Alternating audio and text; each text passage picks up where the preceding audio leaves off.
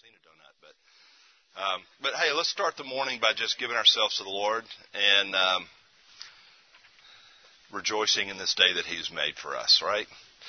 So, Father, we just, Lord, it is a joy to know, God, that you care for us, Lord, to know that you have drawn us to this place, Lord, to speak your word to us. We don't want to miss a single one from you, God. We just right now, Lord, incline our ears to your Spirit. We ask, Lord, for you to let your voice be the dominant voice, God, that we hear this weekend.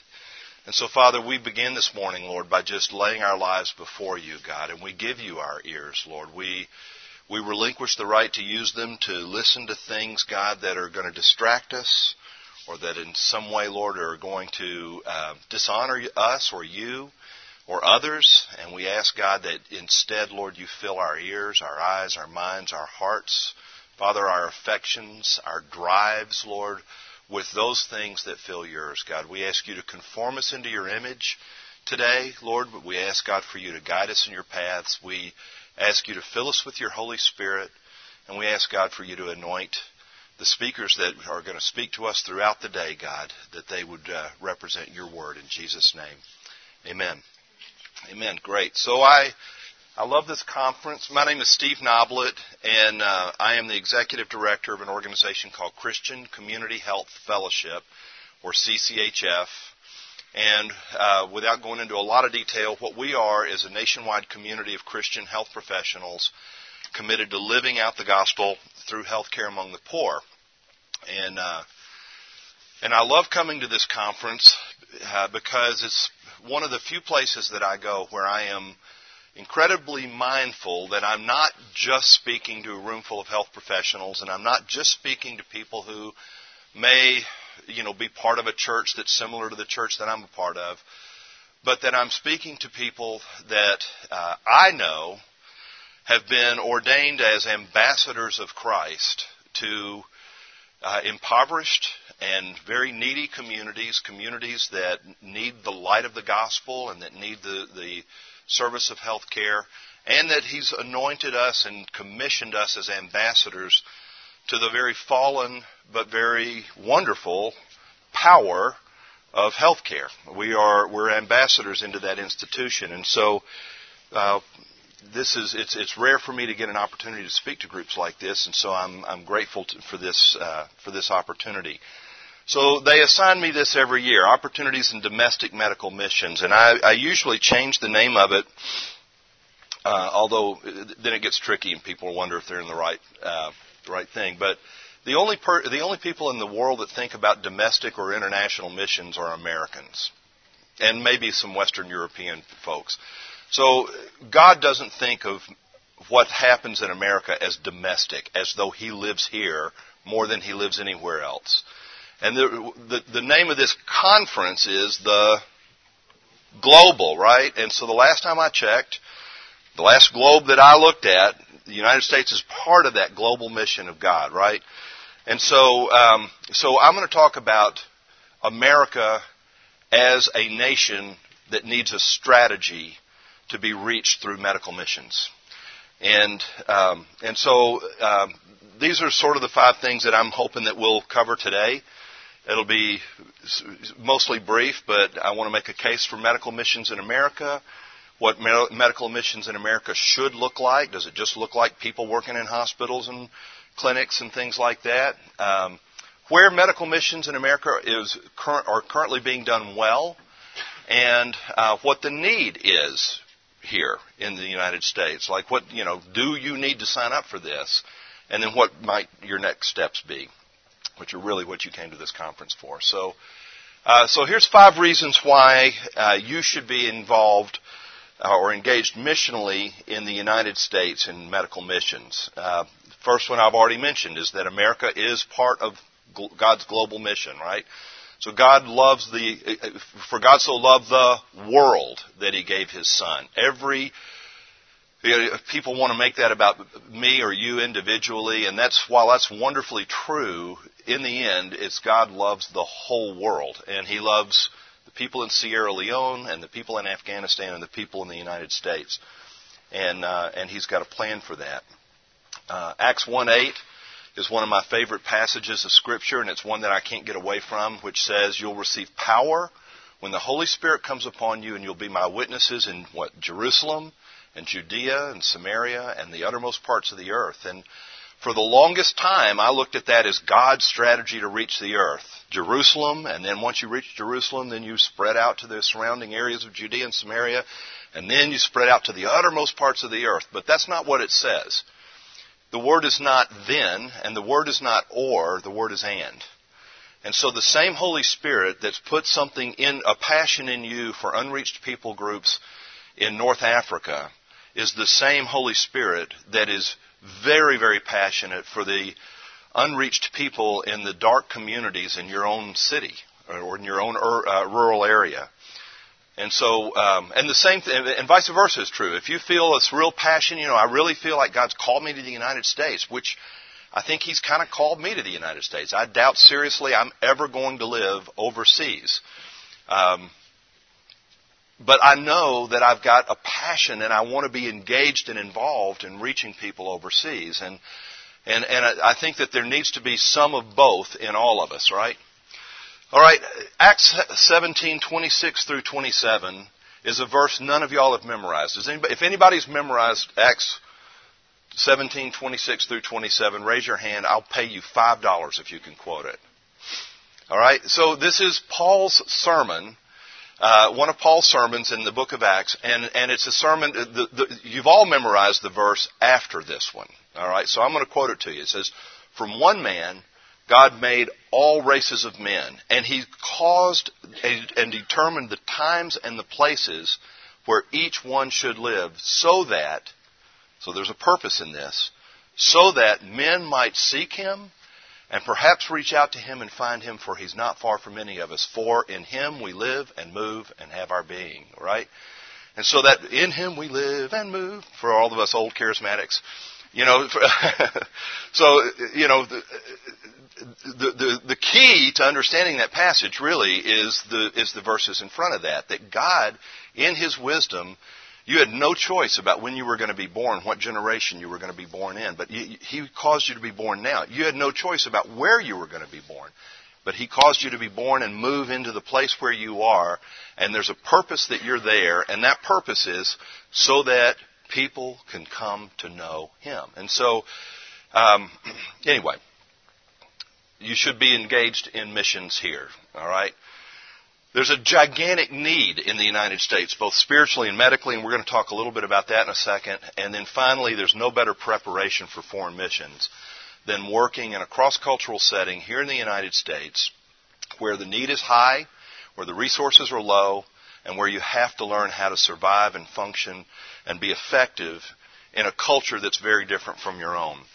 Every year that I come to this conference, we have this big booth downstairs, right in the middle of the downstairs in the other building, and every year there's a string of missions organizations leaders that come to my booth and say, "Boy, we really appreciate what you guys do, because the best missionaries that we get to go overseas with us are people who've worked in the CCHF community, the people who've worked in your clinics around the country, because you learn these principles and you put them in practice."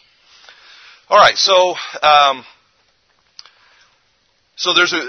want to make a case for medical missions in America, okay?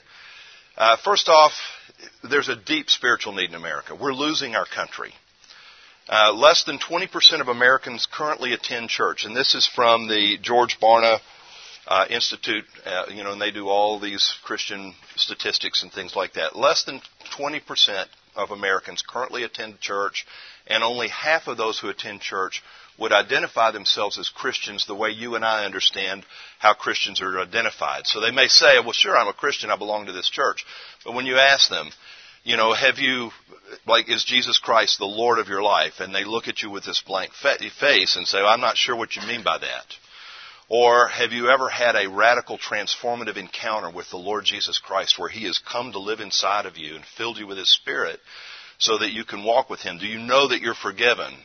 How do you plan one day to stand before God and give an account of your life? And they give answers that are absolutely betray the fact that they really don't understand the basics of what it means to be a Christian, and maybe have never even had that experience. So the Christian church in America is predicted to shrink by yet another 50% by the year 2050. And I'm grateful. I see a couple of movements in the church in America. My background, by the way, is pastoral, not medical. And so if I say critical things about the medical industry, you can throw things at me. But if I say critical things about the church, I want you to know it's because I love her passionately. It's my calling. My calling is to the church, to the bride. I love the bride. I love her so much. But the truth is that what we see in America is we see kind of two good things happening. We see, I think, a move towards churches reaching back into the inner city, where 20 and 30 years ago they fled the inner city and moved all out into the suburbs and to nice, comfortable places where it's safe and where there's restaurants and where there's exit ramps so that people can get to the church. And there is a move now, I think, in the church in America that understands that maybe that's not God's strategy to make the church convenient to come to. Maybe the strategy is that the church is supposed to go to where the people are, enter their world, enter their community. And so I see that happening. I think that's a good thing. Although the truth is, like I travel a lot. I visit a lot of these churches, a lot of these pastors, and they're really, really struggling and trying to figure out how to do it because they lost connection a generation ago, maybe 2 generations ago, with communities of strategic need. And so here we are. We're at a Global Missions Health Conference. We know how to reach unreached people groups. We know how to get into places other people can't get into, and how to use the influence and the trust that we have to share the gospel. And we need to help the church in this. And so the other thing that I see is sort of the growth of these giant mega churches like the one we're in here. But the truth is that they're not growing as much by new birth as we really would like to believe. It's mostly the shrinkage of the rest of the body of Christ as people, some of the people are filing out and moving into some of these other congregations. The church is in trouble. This is the one that scares me the most. Less than 1% of Americans under the age of 50 have a biblical worldview.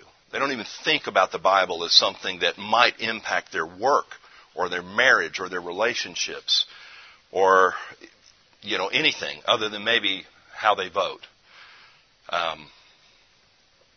And then finally, the number of Americans that identify themselves as having no religion has more than doubled in the last 30 years, in the last generation. So America's moving, and we're becoming. This quote should frighten you. It does me. The United States now ranks 3rd, following China and India, in the number of people who are not professing Christians.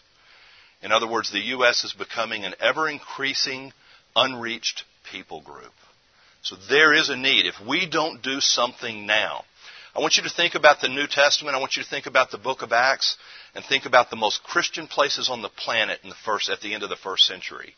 And there were places like Palestine, Syria, Turkey, Iraq, those kind of North Africa. Those were the most Christian places on the planet. What are they now? They're the places that we're trying to see people called and motivated to go because they're the most closed and most unchristian places on the planet in a lot of ways. And so America is headed that way if we don't do something. This is the nation God has given us. Like, we can't look to the Chinese to come reach America. We can't look to the Western Europeans to come reach America. God put us here. This is our country. Right? Not because we're Americans and good politically connected people, but because we're ambassadors of a kingdom of God, and Christ is the Lord of the United States of America. And we're here to say we represent a different government. You guys can get up and have your debates all you want. You can talk about crazy stuff all you want. You can embarrass the whole nation by your myopic views about different things. But here we are. We represent the kingdom of God. We've come to represent His government into this place. Okay? So this is a mission field, all right? Here's what I want you to get, is that missions is not something, God didn't put you here in America to train to one day do missions. Like, that may be something that you do, but missions is not, like, if all you think about missions is something that you might do one day or that you're going to do, next summer for 2 weeks, or once you get your student loans paid off, you're going to do missions.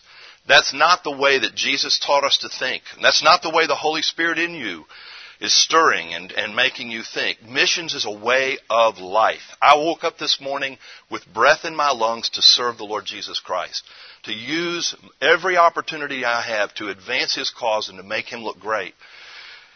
Because He is. I'm never going to make Him look great as great as He is. But missions is a way that we live.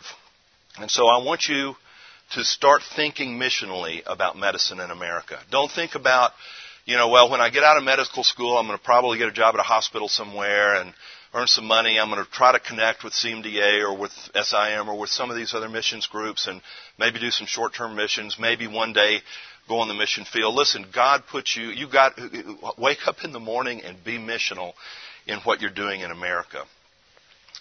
All right, so what should missions in America look like? Medical missions, domestic medical missions look like? Well, it should not look like that. All right? And I think that that's one of the things that we think is that we are trained in our healthcare education to function in a dysfunctional system. So we should love medicine in America. America has absolutely the best resources medically. They have the best educational places medically. But we have a broken system. And so we need to just recognize that it's a broken system.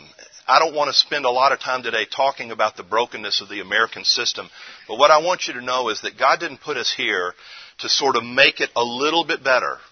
God put us here to offer an alternative. Jesus Christ did not come to sort of make the Roman occupation of Israel a little bit better for the Israelites or a little bit better for the Romans.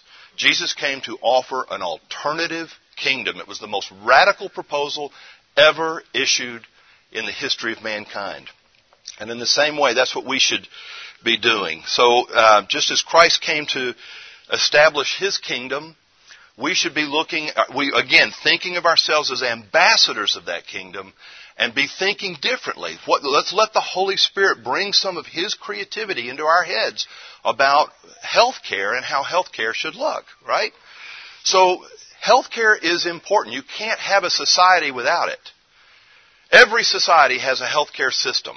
Even in the neighborhoods that I live in or that I work in Memphis, Tennessee, the people are uninsured, they can't get to the doctor, but they have a healthcare system. They have a system in their mind. They're doing something when they get sick. And it mostly doesn't function the way that it functions for people with privilege and with insurance. It mostly has to do with, what they eat or the lady down the street that they call that comes down and gives them her diagnosis of their problem and tells them what they need to do. And if they get really, really, really bad and they lose their feeling in their feet and they start going blind in one eye, then they might go to the doctor and find out that they've got and had uncontrolled diabetes for the last 6 years. So there is a healthcare system out there. Jesus Christ, when He came to bring a kingdom, His kingdom was totally upside down. It wasn't a kingdom that was political. He said to the people that asked Him about it, He said, my kingdom is not of this world. It's a kingdom like the one that Abraham was committed to. I love in Hebrews chapter 11, it gives us a real insight into the story of Abraham, where it says that Abraham left his place and his people and his country, and that he traveled. He was a sojourner for the whole of his life, and he was because he was looking for a city whose foundations were in heaven and whose builder was God. All right? So the story of Abraham comes on the heels of the story of the Tower of Babel. And the Tower of Babel was the story where all the people of in a big, huge region got together and they said to themselves, let us build a tower with foundations in the earth. Let us make our own bricks. We're going to make our own way to do this, and we're going to build it into the heavens. So I want to just say to you that, and God said that's never going to meet my purposes, and so He confused their language, and it's all and the tower didn't succeed. And there's no place that you can go and find sort of the ruins of the Tower of Babel today. Then along comes Abraham, and he's looking for a different kind of city, a city that's built upside down to our mind, Because foundations are up here and it's built down into the earth. You know, Jesus taught us to pray, thy kingdom come, thy will be done on earth as it is in heaven.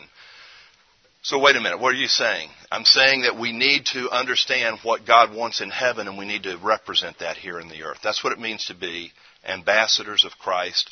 It's what it means to be a prophetic people. It's to see tomorrow what God's going to have and begin to work on that and represent that here in the earth today. So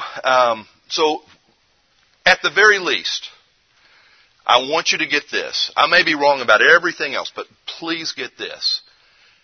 Distinctively Christian health care will look something absolutely other than what we have in our country today. Distinctively Christian health care is going to be as different from the health care institutions that we have today as the kingdom of God is different from the kingdoms and governments that we see in our land today. All right, so what should health care or missional medicine look like in America? So I think that there's four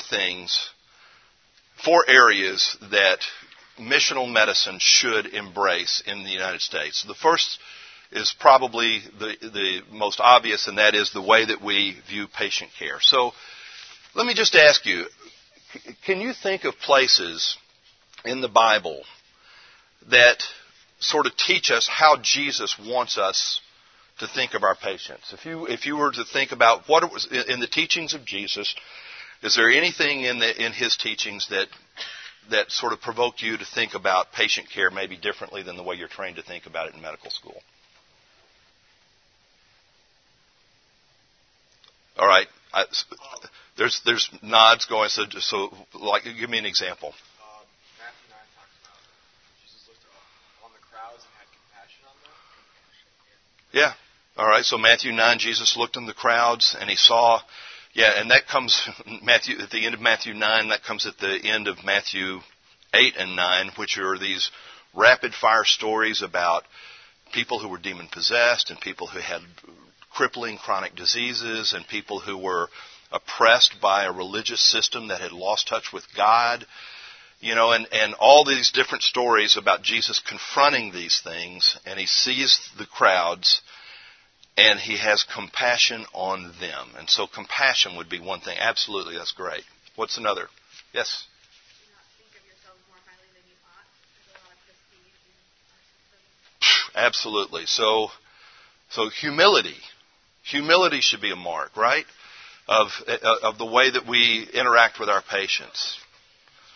Do your patients want you to be humble? You know, hey, look, I'm just a lowly doctor. They really want you to be confident about what you're doing, but they want to be treated like peers and people, right? All right, any others? Nope.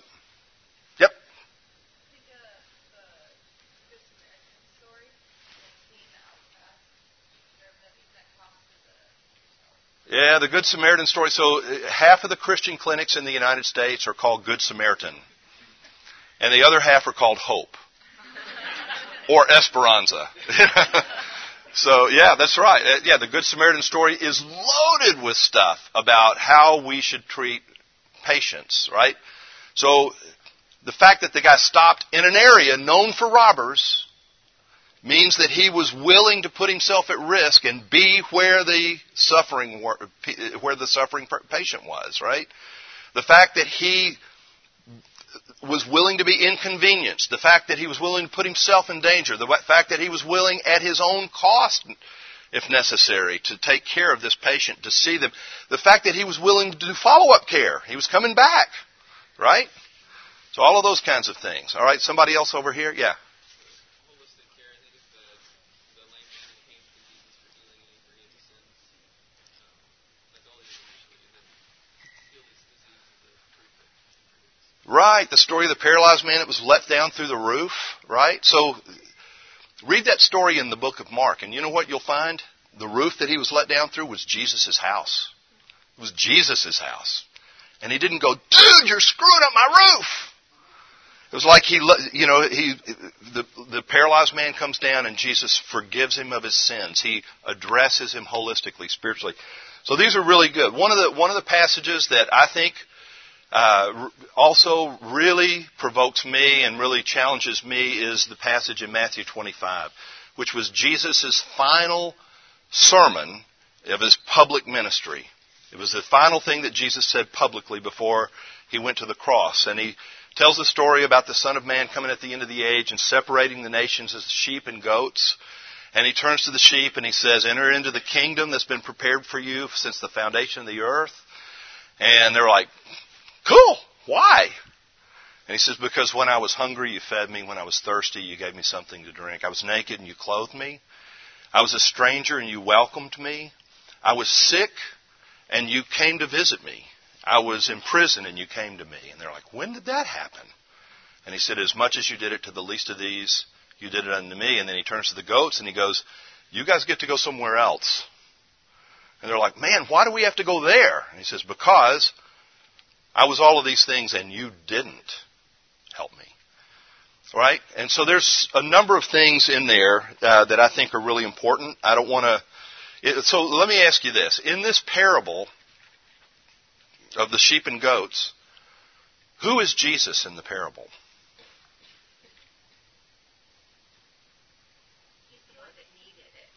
He was the sick guy. Right? So many times, like I travel, I go to all these banquets and galas for all of these Christian clinics that are raising funds so that they can do what they do.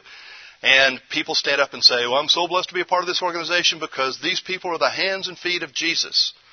And so, and I get that. We're the body of Christ and we are the hands and feet of Jesus in that sense. But in this parable, Jesus tells us that the hands and feet of Jesus here were the poor. They were the sick. They were the suffering. They were the oppressed. They were the naked, the homeless person. And there's a clinic that I love to visit sometimes, and most clinics, the staff will get together, Christian clinics, the staff will get together and pray before each shift.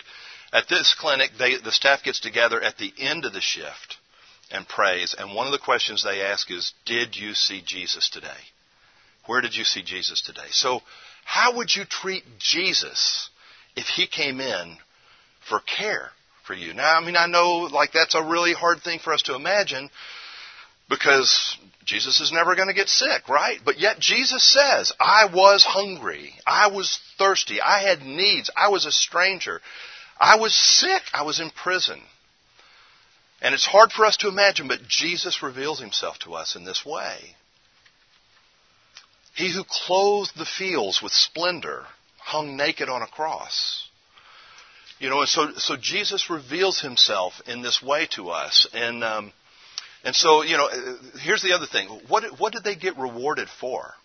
It wasn't for healing the sick. It was just for being present. It was just visiting. It was being with them. And you and I probably, if you guys have done much medical training, we've had two experiences with some of the doctors we've shadowed or some of the doctors that we've experienced. In some cases, we have doctors that come in and look at us like we are just a checkbox of one of the 50 to-do things they've got to do on their list. They come in, it's all about business. They couldn't tell you the color of our eyes. They don't know anything. They don't know our names. They don't know anything. And they don't know any more about us when they leave the room than they did when they walk in. Except for the diagnosis and the treatment, and this is, intervention, and this is what we're going to do. And then we've had the privilege of being with doctors that when they walked into the room, regardless of everything else that was going on outside and everything else that they've dealt with that morning, they were fully present with you. You felt like you were the only person on their day, on their docket, and here they are. They're with you and they're asking you, and they show concern and compassion. And so these are some of the places that you can go to look at how patient care should be different. So at the very least, it should be personal, attentive. There should be a sense of presence. We should treat our patients with dignity as the image bearers of Christ. And that again, we mentioned this, that there should be whole person care, that we understand that people are made up body, soul, and spirit, and that all of those things interact to determine their health.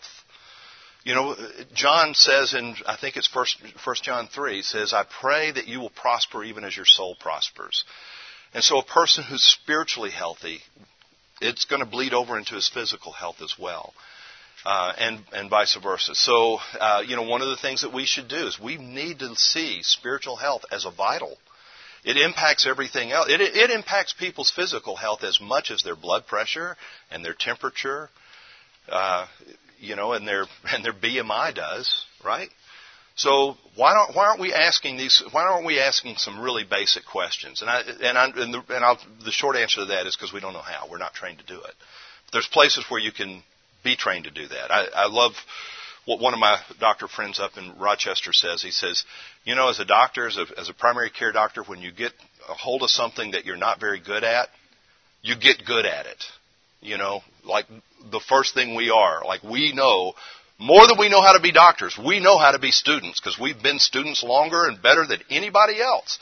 And so we are constant disciples to learn these things. And so be a disciple to learn how to address and assess and intervene in people's spiritual health, okay? Which, of course, means they have to meet Jesus, all right? So, another area, so patient care is one area. Another area is the culture and character of the clinic. And I'm going to just run through this very quickly. This isn't entirely the intention of this session, so I don't want to spend more time on it than I need to. But somebody mentioned this one a few minutes ago, that have this attitude in yourselves that was also in Christ Jesus, who humbled himself he emptied himself and considered his equality with God not something to be held on to, but he humbled himself and became a servant and obedient even unto death on a cross. And he did it for people that didn't like him. He did it for people that were not grateful. He did it for people who'd identified themselves as his enemies. Right? And so, medical school does not teach you how to be humble. Now, residency does teach you how to be humble. For the first year. But then the second year and the third year and the fourth year and the fifth year of residency, you sort of get that built back up. I'm at the top of the pecking order again. And it's something you have to constantly fight. It's the spirit of the age that's sort of infused into the medical training system that we have here in the United States. And so, I think that this is a really important thing, is to recognize humility. When you meet a doctor who has humility as a part of their character, when you meet a health provider who has humility as a part of their character, there's a winsomeness about that. There's an attractiveness about that and an openness. It helps people be more transparent with you. So Jesus, in his final prayer, we talk about the Lord's Prayer, Our Father who art in heaven, hallowed be thy name. But Jesus' final prayer was really in John 17. And one of the things that he prays is he prays for his disciples. And he says, may they be perfected in unity, so that the world may know that you sent me and have loved them even as you love me. Right? And so one of the most powerful evangelistic tools that we have is the culture that we build in the organizations in which we serve. And so there needs to be a sense of unity. So what does that mean for us? It means reconciliation before retribution. It means if we have a difference with people, we work it out. We value the people that are a part of us. So you need a culture of mutual love and respect among the staff. It's a powerful amplifier for our message that Christ is real and his kingdom is good. Honoring one another, enjoying one another. The whole medical community looks at that and marvels. We have clinics. There's a clinic in Nashville that has a lot of Vanderbilt people that come through that clinic. It's called Siloam Family Health Center, and people love, there's a buzz about Siloam at Vandy, where people talk about, I love going there because the people are just amazing that you get to serve with, and there's this real sense of joy and of being together. And then maybe the biggest thing, and this is a verse that I think has really impacted my life over the years. In Exodus chapter 33, this is the story right after the golden calf, right? The golden calf, and Moses breaks the 10 Commandments and all that. And then he intercedes for the people because God says, get out of the way, I'm going to destroy them. And he goes, whoa. I'm mad, and I know you're not happy, but your glory is at stake. And so God says, okay, so here's the deal. I'm going to give them the land because I made a promise. I'm going to send an angel, And the angel's going to go in front of them. He's going to defeat all their enemies, and they'll just go in and build their houses and live in the land. But I am not going with these people because they're stiff-necked people. And Moses, understanding this amazing covenant relationship that he has with God, humbly goes before God and says, with all respect, Lord, if you don't go with us, we're not leaving. Angel, that's a nice offer. I don't know the angel. I know you, and we want to be with you. And then Moses says this. He says, what else will distinguish your people from all the other peoples on the face of the earth except for your presence? And God goes, that's where I was hoping you'd get to. Now, the presence of God is something that we're promised, aren't we? Like in Christ, He'll never leave us or forsake us. He'll be with us till the end of the age, right? Like if you belong to Christ, the Holy Spirit dwells in you. We are people of the presence of God, and yet we don't honor the presence of God. We don't know how to live in the presence of God. But most of us have been in settings before where you sense the presence of God. Have you ever been in a meeting or something, and like I see smiles coming across people's faces, and people's eyes are sort of drifting, and I go, oh, it was wonderful. There was so much peace there. There was joy. I just felt bathed in love. I want you to know that's our inheritance. You don't have to live like that one Sunday every few months, for an hour. Like, this is what we bring into the exam room. This is what we bring into our organizations. And this is a culture that we can and should fight for and enjoy. Peace and joy and love and all those things that represent and speak of the presence of God. All right. Justice. So, to be honest with you, what I'd rather say is prophetic. But all the prophets spoke about justice. All right? They all nailed all the nations and governments and religious structures and institutions because they weren't honoring justice. And so justice, I think, is something that should be a mark of missional medicine in America. Jesus, I've already mentioned this. Jesus said, thy will be done on earth as it is in heaven. In other words, listen, God is not a two-tier God. He doesn't have a level of acceptability for us sinful, broken people on earth, and that's good enough. But when you get to heaven, it's going to be all different, right? Jesus taught us the Father's heart is for the things that are as they are in heaven to be that way here on the earth. And it should be the focus of our praying. It should be the focus of our serving. It should be the focus of the way that we live. We're holy people, which doesn't mean sinless, by the way. Holy is not a term that really identifies or is determined by how many acts of sin you do or don't commit. Holy is something we are because He's made us holy, right? And a holy thing is something that has a distinct purpose to it. So like in the Old Testament, when they had the temple, they had forks that the priests used when they were working around the altar. And when someone, brought a sacrifice and they butchered it up, they would take these forks and they would put the thing on the altar. And these forks were forks. But they could be used for no other purpose. And you couldn't use an ordinary household kitchen fork to come and do this job. This was holy unto the Lord. That's what it means to be holy. It means that He has called us, and He's called us and set us apart for Himself and for His work alone. And so we live this way because that's what we are in the heavens, right? That's how we live. And in that same way that we see this sort of standard of reality that's in heaven, and therefore we live this way on earth, that's how we represent the things, here on earth in healthcare. So one of the issues that we have is that believers should not show favoritism, right? We're not allowed to relate to people based on their income or their ability to give or donate or pay or anything like that. And yet their healthcare system in America is entirely weighted in that direction. Right? If you can afford it, you can get great care. If you can't afford it, you don't get the care, right? There are huge barriers to care for people that can't afford it. But that's not how a kingdom domestic medical mission should look. We should treat all people the same. And let me see if I... So the poor receive the same quality of service and respect, regardless. And I like this. Does it pass the mother-daughter test? So my friend Rick Donlin years ago said, here's the bottom line.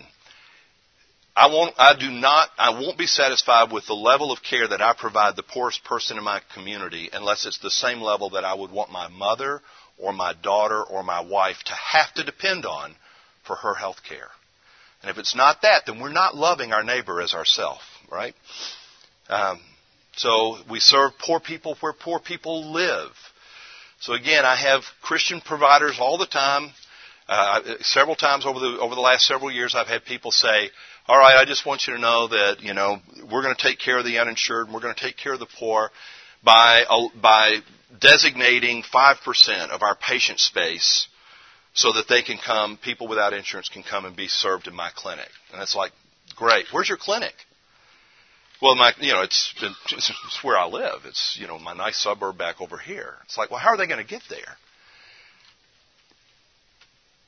Well, that's a transportation problem, not a medical problem. That's a justice problem. So I live in Memphis, Tennessee, and in Memphis, Tennessee, we're one of the most medically underserved major cities in the United States, one of the 2 or 3 poorest cities in the United States, and we actually have enough doctors to take care of everybody. We have the highest infant mortality rate of any major city in the United States. 3 zip codes have a higher infant mortality rate than Botswana, for goodness sake. Like a kid born in Botswana has a better chance of having a first birthday than a kid born in one of these 3 zip codes. And we have amazing medical resources there. And enough doctors. The problem is they're the wrong kind of doctors and they live in the wrong place. And we don't have good public transportation. We need doctors to serve the poor where the poor live.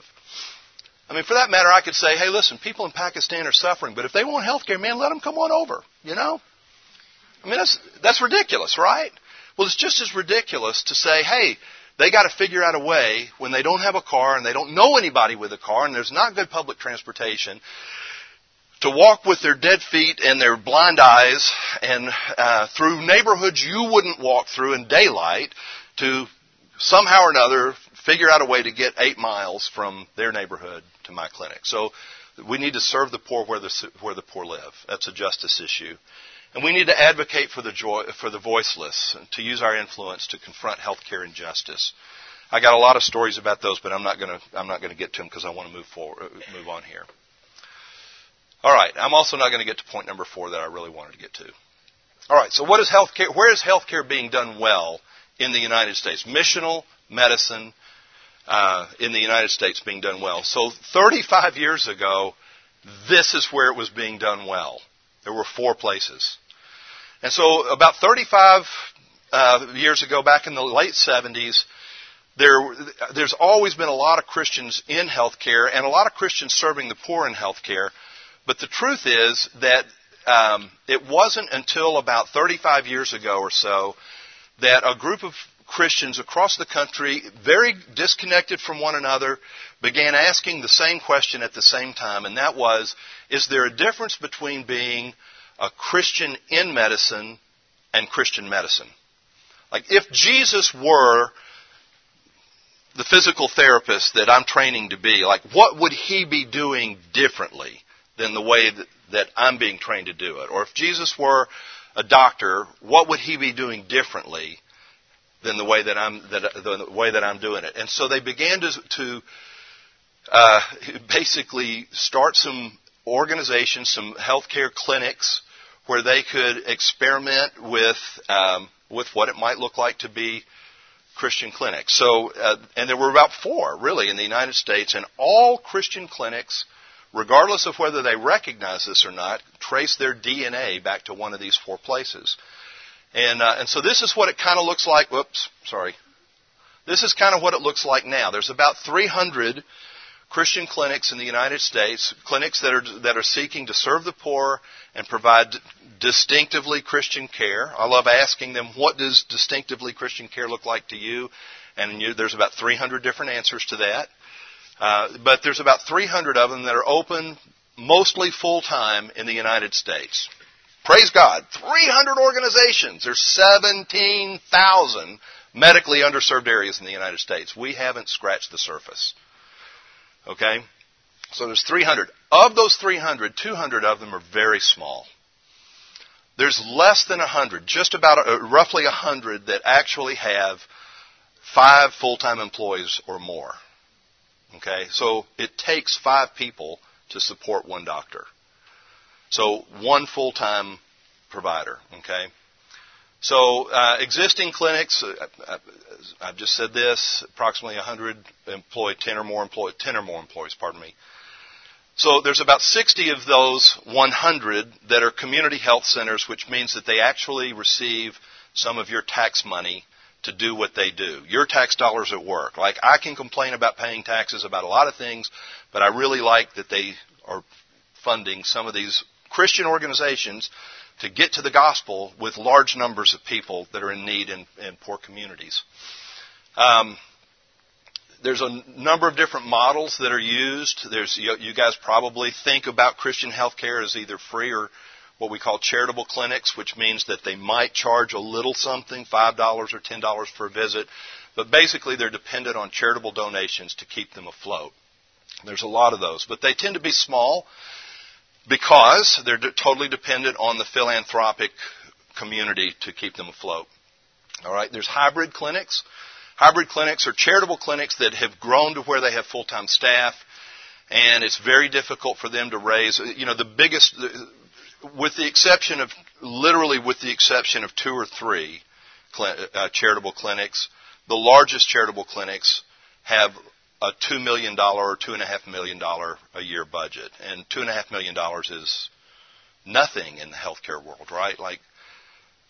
But that's big enough to make a dent in the community that they're serving. When they get larger than that, and they have full-time, then they'll begin to sort of do some billing. They'll maybe start taking some Medicaid or something like that in order to be able to provide continuity care to their patients. But they're still largely dependent on charitable funds. And then there's subscription clinics, and these are guys that they're unplugged. They don't bill any insurance, and they really don't function off of charitable donations. What they do is they sell subscriptions for health care, and they usually they do this sacrificially, and they usually try to put their clinics in an area where they can attract paying customers. But usually 50%, maybe sometimes 65% of their patients are patients that can't afford the subscription, and so they make it known right up front. You're paying me $1,000 a year to see me as much as you want to see me, to have a long appointment with me, and there's no insurance involved. But I want you to know that $1,000 is also enabling me to take care of somebody that can't pay me anything, somebody that's unemployed or somebody that's homeless.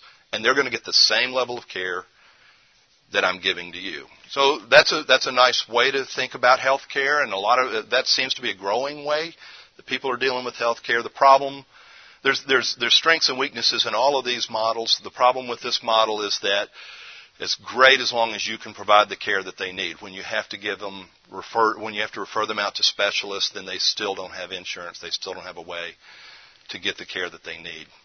And then the final model is Community Health Center model, which some of you have heard of FQHCs, which stands for Federally Qualified Health Center.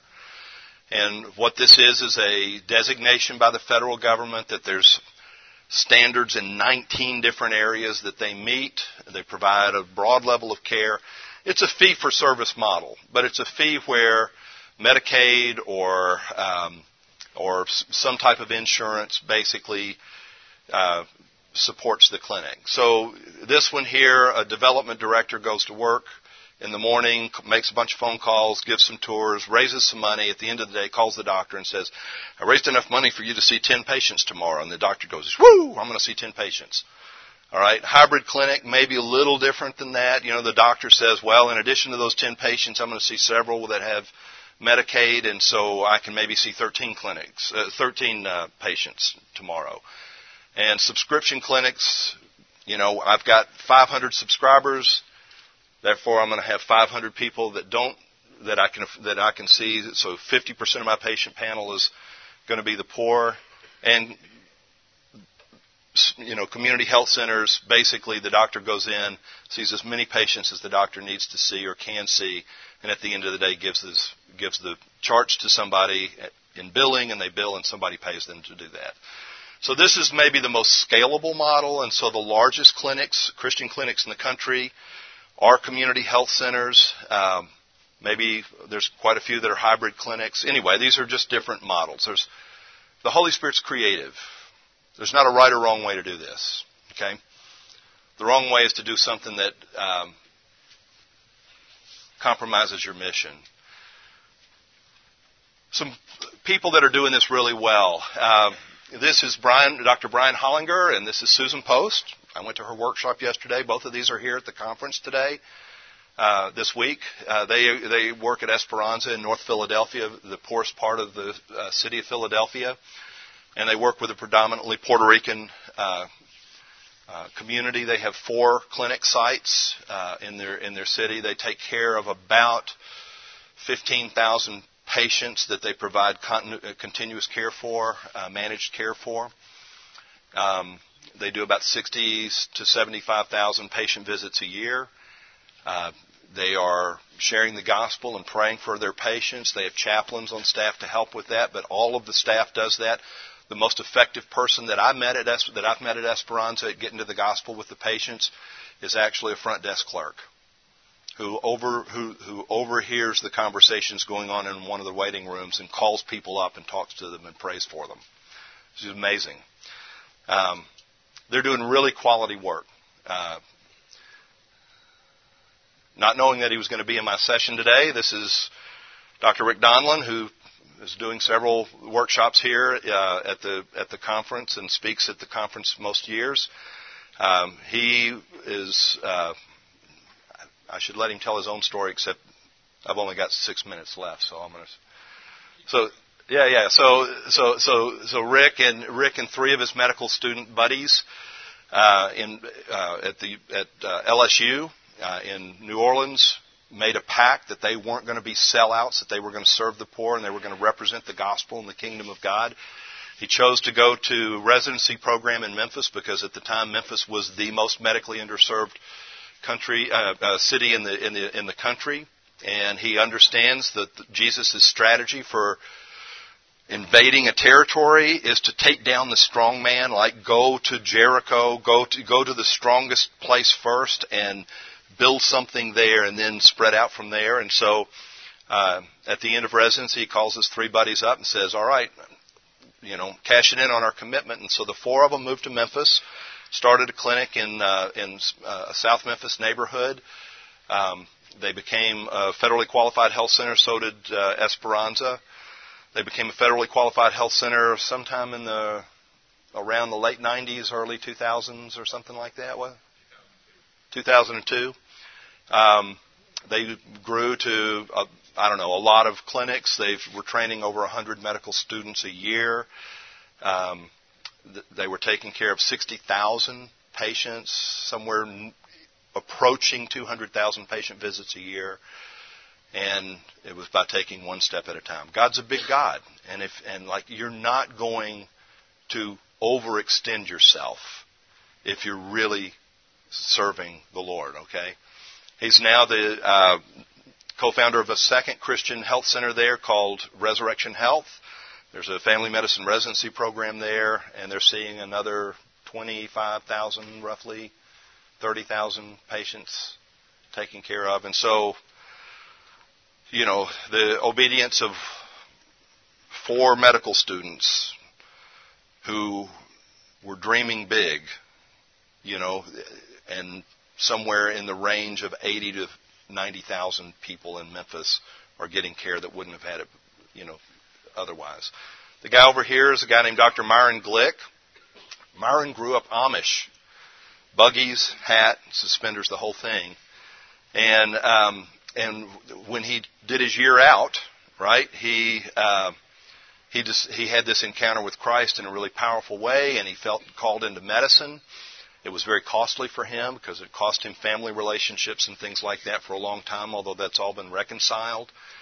And he started Jericho Road Family Practice in the early 2000s. 2.5 years ago, it became a federally qualified health center. They are taking care of refugees from 85 different countries. Buffalo is one of the largest refugee resettlement cities in the country. And several years ago, Myron and I had the conversation about the Acts 1:8 and word and the importance of that. And so he decided, here's our strategy. We're gonna follow our patients back to their home country. And so last year, about this time, they opened the Jericho Road Ministries Memorial Community Center in Kono, Sierra Leone, in the middle of the Ebola crisis. And they're in the process of opening another clinic in Congo, another one in Ghana, and they have plans to go to Nepal. Because that's where they're leading the patients to Christ in Buffalo, New York, who are then motivated to go back as missionaries, and they're following them and supporting them in medical missions. So these are places, these are just some of the places where it's being done well. Here's a list of Christian clinics that are here at GMHC that have exhibit booths, and I'll put this back up at the end here.